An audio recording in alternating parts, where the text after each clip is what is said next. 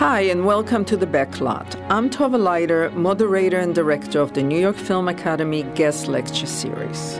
In this episode, we will take an in-depth look at one of my great guests and hear about his experience in the entertainment industry. And now, Eric Connor will take you through the highlights of this Q&A.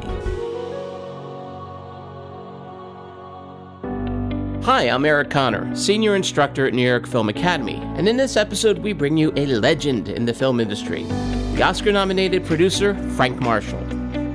The difference between the producer and the director is the producer asks the questions and the director has the answer. And there are 1,000 every day at least. I promise that if you love films, you love his work. You doubt me? Check out his IMDb page. The Warriors, Indiana Jones, Back to the Future, The Goonies, Gremlins, Seabiscuit, Benjamin Button, and over 100 other movies that helped shape modern cinema. I see dead people. They're everywhere. Are you telling me that you built a time machine out of a DeLorean? I'm saying booty traps. You mean booby traps? That's what I said, booby traps! Snakes. Why did it have to be snakes? Great Scott! 1.21 gigawatts! Goonies never say die! I'm not bad. I'm just drawn that way. We're sending you back to the future! Are you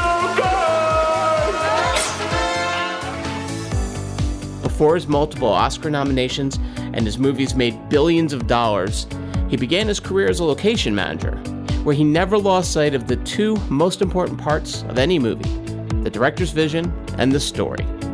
I don't think there's any magic way to get there. You just do it. I actually was a location manager for several movies, but the key for me was I was working with the director and the production designer, and I was understanding what they needed creatively, what the vision of the movie was, and I was learning the production side because I was working in production, but I was also understanding as a location manager, I learned quickly not to show the director something I couldn't get. Something that was fabulous, and they'd say, okay, get it, and then you go and you couldn't get it. So I'd make sure that I could get it first, and then I would show the director the location. But I also understood that if he found something that he liked and said, we got to have that, and then I found out we couldn't get it, I would then present them with an option that was equally helpful to the story.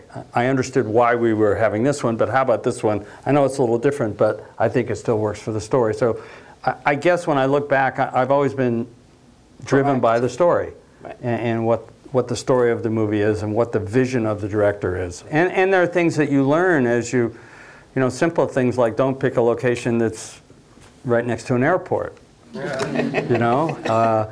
Or something that's far away from a place you can put the crew to have lunch. You know, I remember on What's Up Doc, 150 years ago, we were in the center of San Francisco, and I had forgotten to find a place for lunch. And I went to a school, and I got permission to put our tables inside the schoolyard. It was on a Saturday, and the school was locked. Somehow we got in, I don't know. And then we signed the papers later. But that's what I love about making movies, is you're constantly solving problems, your challenges, but it's that balance of you're not only solving problems, you're also creating something, and that's what's exciting when I get to sit here and see that shot of that boat and know that it was the second time we went there.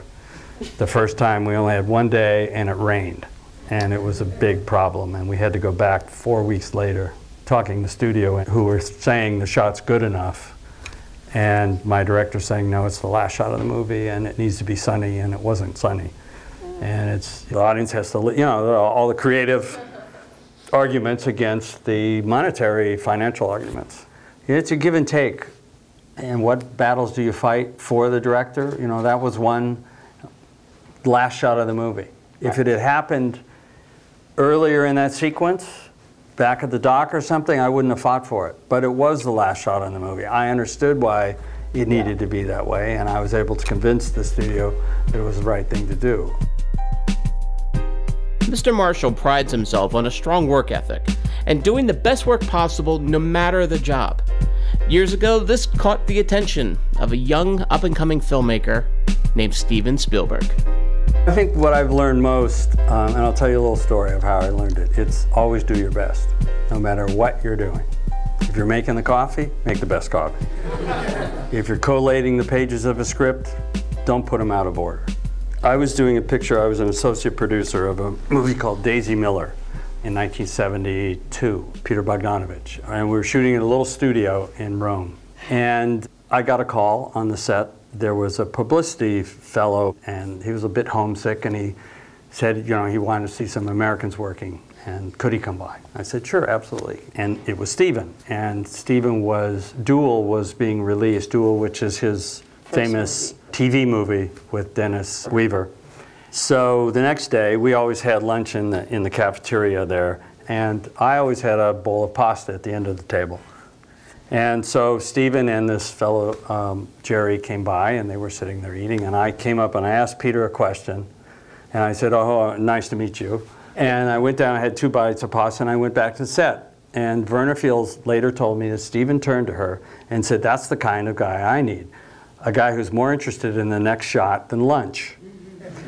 5 years later, when Steven was sitting on the beach in Hawaii, the infamous story with George Lucas, and they were talking about Raiders, and George said, who do you want to get to produce this movie? Steven said, let's see if we can find that guy, Frank Marshall. Wow. So, you never know who's looking or where they're going to go or what's going to happen. And I got that call, you know, the one I always remember, from George's office saying, are you the Frank Marshall that works with Peter Bogdanovich? And they said, could you come for a meeting? I said, well, let me check my schedule. This began a decades-long collaboration, which spawned dozens of Hollywood's greatest movies. It also led to his meeting future CEO of Lucasfilm, Kathleen Kennedy, the woman behind all the latest Star Wars films. She actually started out as Spielberg's assistant when she met Frank Marshall, and the two of them quickly joined forces as producers. Not to mention, they've also been married for 30 years. Decades after Mr. Spielberg indirectly played Cupid, he continues to collaborate with Frank Marshall, most recently on the Jurassic World franchise. Our moderator, Tova Leiter, asked Mr. Marshall what it's like to work for cinema's most famous storyteller. Spielberg, what kind of a boss is he? Oh, he's incredible. I mean, he's so demanding, it's unbelievable. It's really incredible. You know, he just knows the craft so well that it's sort of second nature to him to direct these movies. And he puts so much into it, and he's ahead of you, and he knows so much that you're trying to keep up with him all the time. Sure, you know. So it's very exciting to be around him.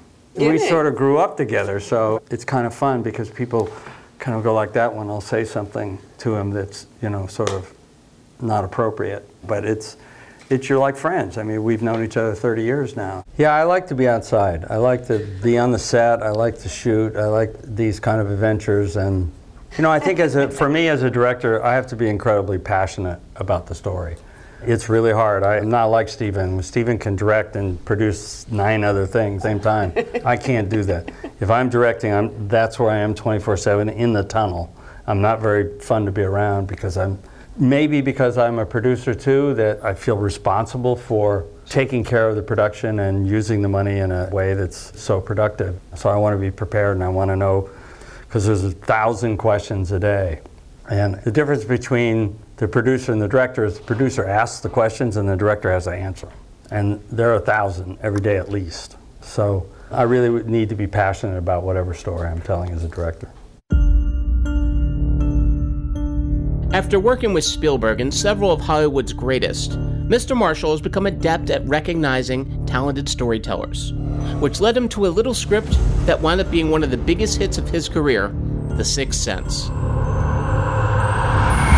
I want to tell you my secret now. I see dead people. You ever feel the prickly things on the back of your neck? That's them. When they get mad, it gets cold. Please make them leave.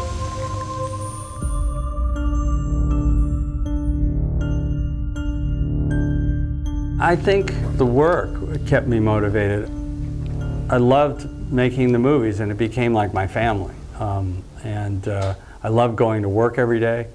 You know, often I get asked, well, how did I get there? I don't know. I tell a story about a young man who lives in Philadelphia. He was the youngest of 7 brothers and sisters. His parents were doctors. The other brothers and sisters were doctors. He was the youngest. He went to NYU, to film school for a semester and dropped out because he wasn't doing too well. And he wanted to be a filmmaker. And somehow his script landed on our desks. And that script was The Sixth Sense. And I don't know how, but the bottom line is he wrote a fantastic script in Philadelphia. And somehow it got passed to this person and this person and it came out here, and there it was. And we read it and we bought it, and the rest is history. So I don't know how he did it, but he did it. And he, you know, he tried to go to film school, but you know, film schools give you a lot of things that you can't get on the outside. And one of them is see a lot of movies, see a lot of old movies. You know, there is a language that exists in filmmaking. And sometimes you can break it, but you got to know what it is before you can break it. So go look at the masters. Go look at Hawks and Ford and Wells and, you know, Renoir, and study these movies, and you'll be amazed. You know, there's great things to learn in them, and those movies should inspire you then to go do what you want to do. Frank Marshall was so taken by M. Night Shyamalan's screenplay that he risked going with the newer director, but he knew that the story would bring in the necessary talent. Spoiler alert, if miraculously you don't know the ending of Sixth Sense, well, Frank Marshall's about to ruin it for you. It's one of the few spec scripts we've made. We usually make books and magazine articles. But his script read like the movie. That you didn't know Bruce Willis was dead until the last 2 pages. It was unbelievable. I'm reading it, it's really interesting and everything. And I went, oh my God, when the ring hits the floor in the script, it's when it hit in the movie. And he was very clever about that. So he had kept the secret all the way through, somehow. It's really, if you get a chance, you should look at the script, and that's when I know, this is great, we gotta have this. And there's a little bit of luck there too, and a little bit of history, in that he had a poster of E.T. and a poster of Raiders on the wall in his office. And our offer was lower than a couple of other people, but those 2 movies, he wanted to work with us. So we brought him out here in the studio, said, okay, we're gonna give you $10 million to make this movie, all in, everything. And that was a lot of money for him, because he had just made this little teeny movie, Wide Awake. And I said tonight, I said, okay, well, when you wrote this, I bet you wrote this for somebody. And who'd you have in mind when you wrote it for? And he said, well, Bruce Willis. I said, really? I said, I know Bruce. I said, do you want Bruce? He said, well, I can't get Bruce. We only got $10 million. I said, well, there's ways to do this. So let me call him. So this is what a producer does, right? So Bruce was shooting Armageddon at Disney, which was lucky for us, and he had a deal at Disney. So I called his agent, and I said, I got this script for Bruce, and he loved it. And then became this sort of dance about how do we get him in the movie, and he was nervous about a first-time director, and so he asked me to be on the set every day, and that was sort of his security blanket. So he said yes, and we got Bruce Willis, and we got a little more money to make the script. As good as the screenplay was, it needed a test screening to really nail the landing and convince Disney they had a massive hit on their hands, as long as the audiences kept it secret. They still didn't believe in the movie until we went to Woodland Hills. But the first Sixth Sense screening, when that ring hit the floor, the entire audience just turned to each other, oh my God, he's dead, oh, yeah, and there's all this, and they didn't see the end of the movie at all. The whole end of the movie was completely lost, so Knight was really upset. I said, no, this is good. Let me tell you, this is a good reaction. And I said to Knight, well, what's wrong? He said, well, you know, they're not getting the catharsis of him letting her go. I said, okay, you're right about that, so what do we do? Knight is very stubborn, and he said, I just want to recut it. And so what he did, if you look at the movie again, is once the ring drops and there's this realization that Bruce's character is dead, we cut back to 3 or 4 moments that are reminding the audience, like when he goes to dinner and he sits down and nothing moves and she's sitting there and you think he's having a conversation with her, and now you're going, oh, look, he's dead there, and oh, look. And so you're reminding the audience and giving them a chance to collect themselves before he then goes over and lets her go. So, value of previews. By the way, you should always preview your movie. And the other great thing was the audience kept the secret. I don't know if you guys remember, but nobody told it. They wanted their friends to go to the movie and have the same experience. A lot of people said, oh, I knew, but I knew. So it was really a great, great experience. Frank Marshall is no stranger to franchises. Back to the Future, Jurassic World, and of course, Indiana Jones, just to name a few. But bringing the Jason Bourne series to the big screen proved extremely challenging, especially because they had an indie director at the helm. The studio was pretty aware of Doug Liman coming in from a very, very independent background. He'd made 2 very small independent movies that were very good, and coming on to this really big studio action-driven movie on foreign locations in Paris and all these different places. And so they hired 2 producers. One more of a production, nuts and bolts kind of line producer, and then a creative producer. And at the last moment, the creative producer had to leave. They were already shooting. They were shooting the scene, if you all remember, on the boat in the water where Bourne is found floating in, off the coast of Italy. They were already shooting, and I got the call, and they said, would you like to go to Paris for 6 weeks? I said, sure. And they had an apartment already and everything. So I read the script. I loved the script. Tony Gilroy wrote the script, who, as you know, did all of the movies, wrote all of the movies, and directed the last one. And so I went, and the one thing that I can say is that if you're coming from an independent background and you step up into the big leagues, you have to then play by the big league rules.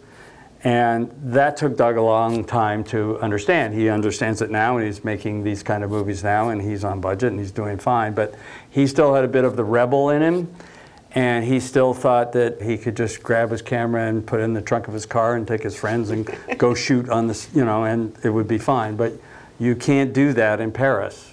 You can't take Matt Damon and Franca and go down into the subway and shoot. You will get arrested. That's a simple example, but it's really about you have to then take the talent that you have and the artistry that you have, and Doug really is responsible for creating this series. I mean, it was his idea to go get the books.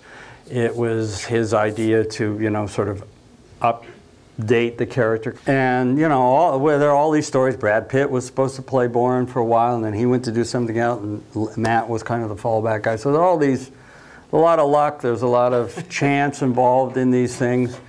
And then just what happened is we got off track, and the story itself, we started to change the script. Don't change your script. Get your script right before you go to shoot. Big, big, big error that a lot of first-time and independent directors make. Because if you're making a small-budget movie, you can be real flexible, and there's not a lot at stake. But if you shut down while you're shooting on a big movie, it costs a lot of money, and every day is very valuable. So you want to know what you're after. Even when working on an action blockbuster like the Bourne series, Frank Marshall still keeps his focus on what matters most, the story. One of the things that we have tried to do in the series of movies is take on these kind of challenges and go to places nobody's ever shot before, and there are not a lot left, but that makes it kind of fun. Manila was one of those, but we were there for 6 weeks with the main unit and another 3 with the second unit. So we were there a long time, and it's a hard place to work in. They're not used to shooting, people shooting and closing down the streets, and you know, just having lunch becomes a big deal. And you have all those extras and you know, just myriads of people everywhere. It's hard to control, and there are a lot of stunts. Tried to do as many of them as we could without CG. You know, we have a couple of rules that we like to say, and one is no action without being driven by the story, and also that it has to be real and it has to be believable. And I think that what happens In a lot of these movies, when they get bigger than life, you don't believe. You have fun, they're fun, but they're bigger than life, and you don't feel the kind of grounded reality that you do in this series. It's making filmmakers lazy, because in the old days, a simple example is when you're setting up a shot and it's a period movie and there's a modern building in it, you would have to accommodate it by sliding the camera or putting something in the way, or you had to get a little creative. Now you just go, oh, we'll paint it out. And it makes you not as inspired in things as you should be, I think. So sometimes we get a little lazy. A student asked Mr. Marshall to discuss his biggest mistake in his career. For all the amazing projects that he's been part of, there's always the one that got away. The biggest mistake, wow. You know, I'm always a positive thinker, so well, maybe not sticking with The Lion, Witch, and the Wardrobe. We owned the option to The Lion, the Witch, and the Wardrobe for 7 years, which was the length of the option. And we couldn't get it made, mainly because it was too expensive. Every time we would do a budget, that world, that Narnia, was too expensive. And so we abandoned the project in the 90s. And then 2 years later, CG had really happened. And all of that was possible. And so Kathy and I always look at that one and say, that one, we missed that one. And I think what I do now is I keep going, and we have a perfect example of that. We're developing a project called Snow Crash. I don't know if any of you know that book by Neil Stephenson. We've had that when we had Lion Witch, and we didn't give that one up.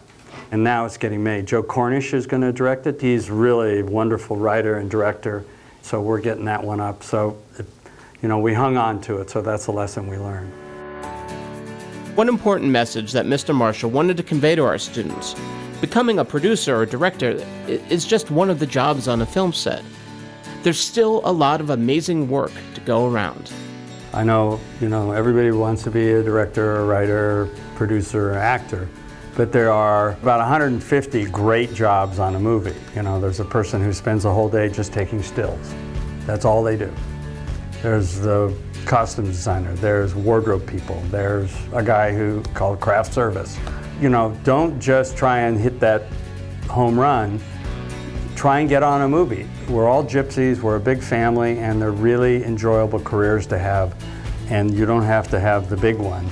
There's a lot of ways to have a wonderful career, an artistic and really rewarding career in other departments than the above-the-line ones. So volunteer to go on commercials and little shoots and things and get experience, because that's where you learn what not to do. That's where you learn about what you can do and what you can't do and how a movie gets made. The more practical experience you have making a movie or shooting your own film, that's when you learn that there's screen direction. When you're making your own film, you say, oh, those people look like they're not talking to each other, they're both looking away. Well, you shot one of them wrong. So that's how you find that out. So do a lot of experimenting. Everybody can shoot on your phone now and cut it together, so do that. I've always been a massive fan of Frank Marshall's work.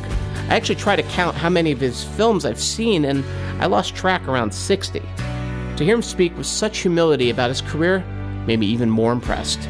So thank you to Mr. Marshall for speaking to our students, and of course, thanks to all of you for listening.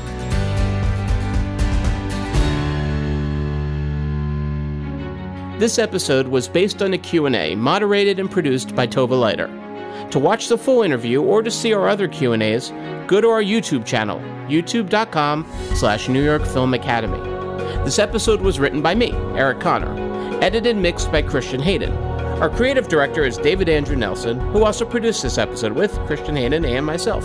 Executive produced by Tova Leiter, John Sherlock, and Dan Mackler. A special thanks to our events department, Saja Johnson, and the staff and crew who made this possible.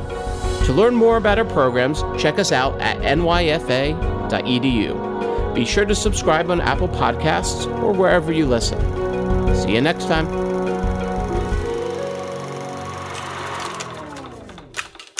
One final note. Frank Marshall will be proud to know that this entire episode was done without any CGI, and I even did all of my own stunts.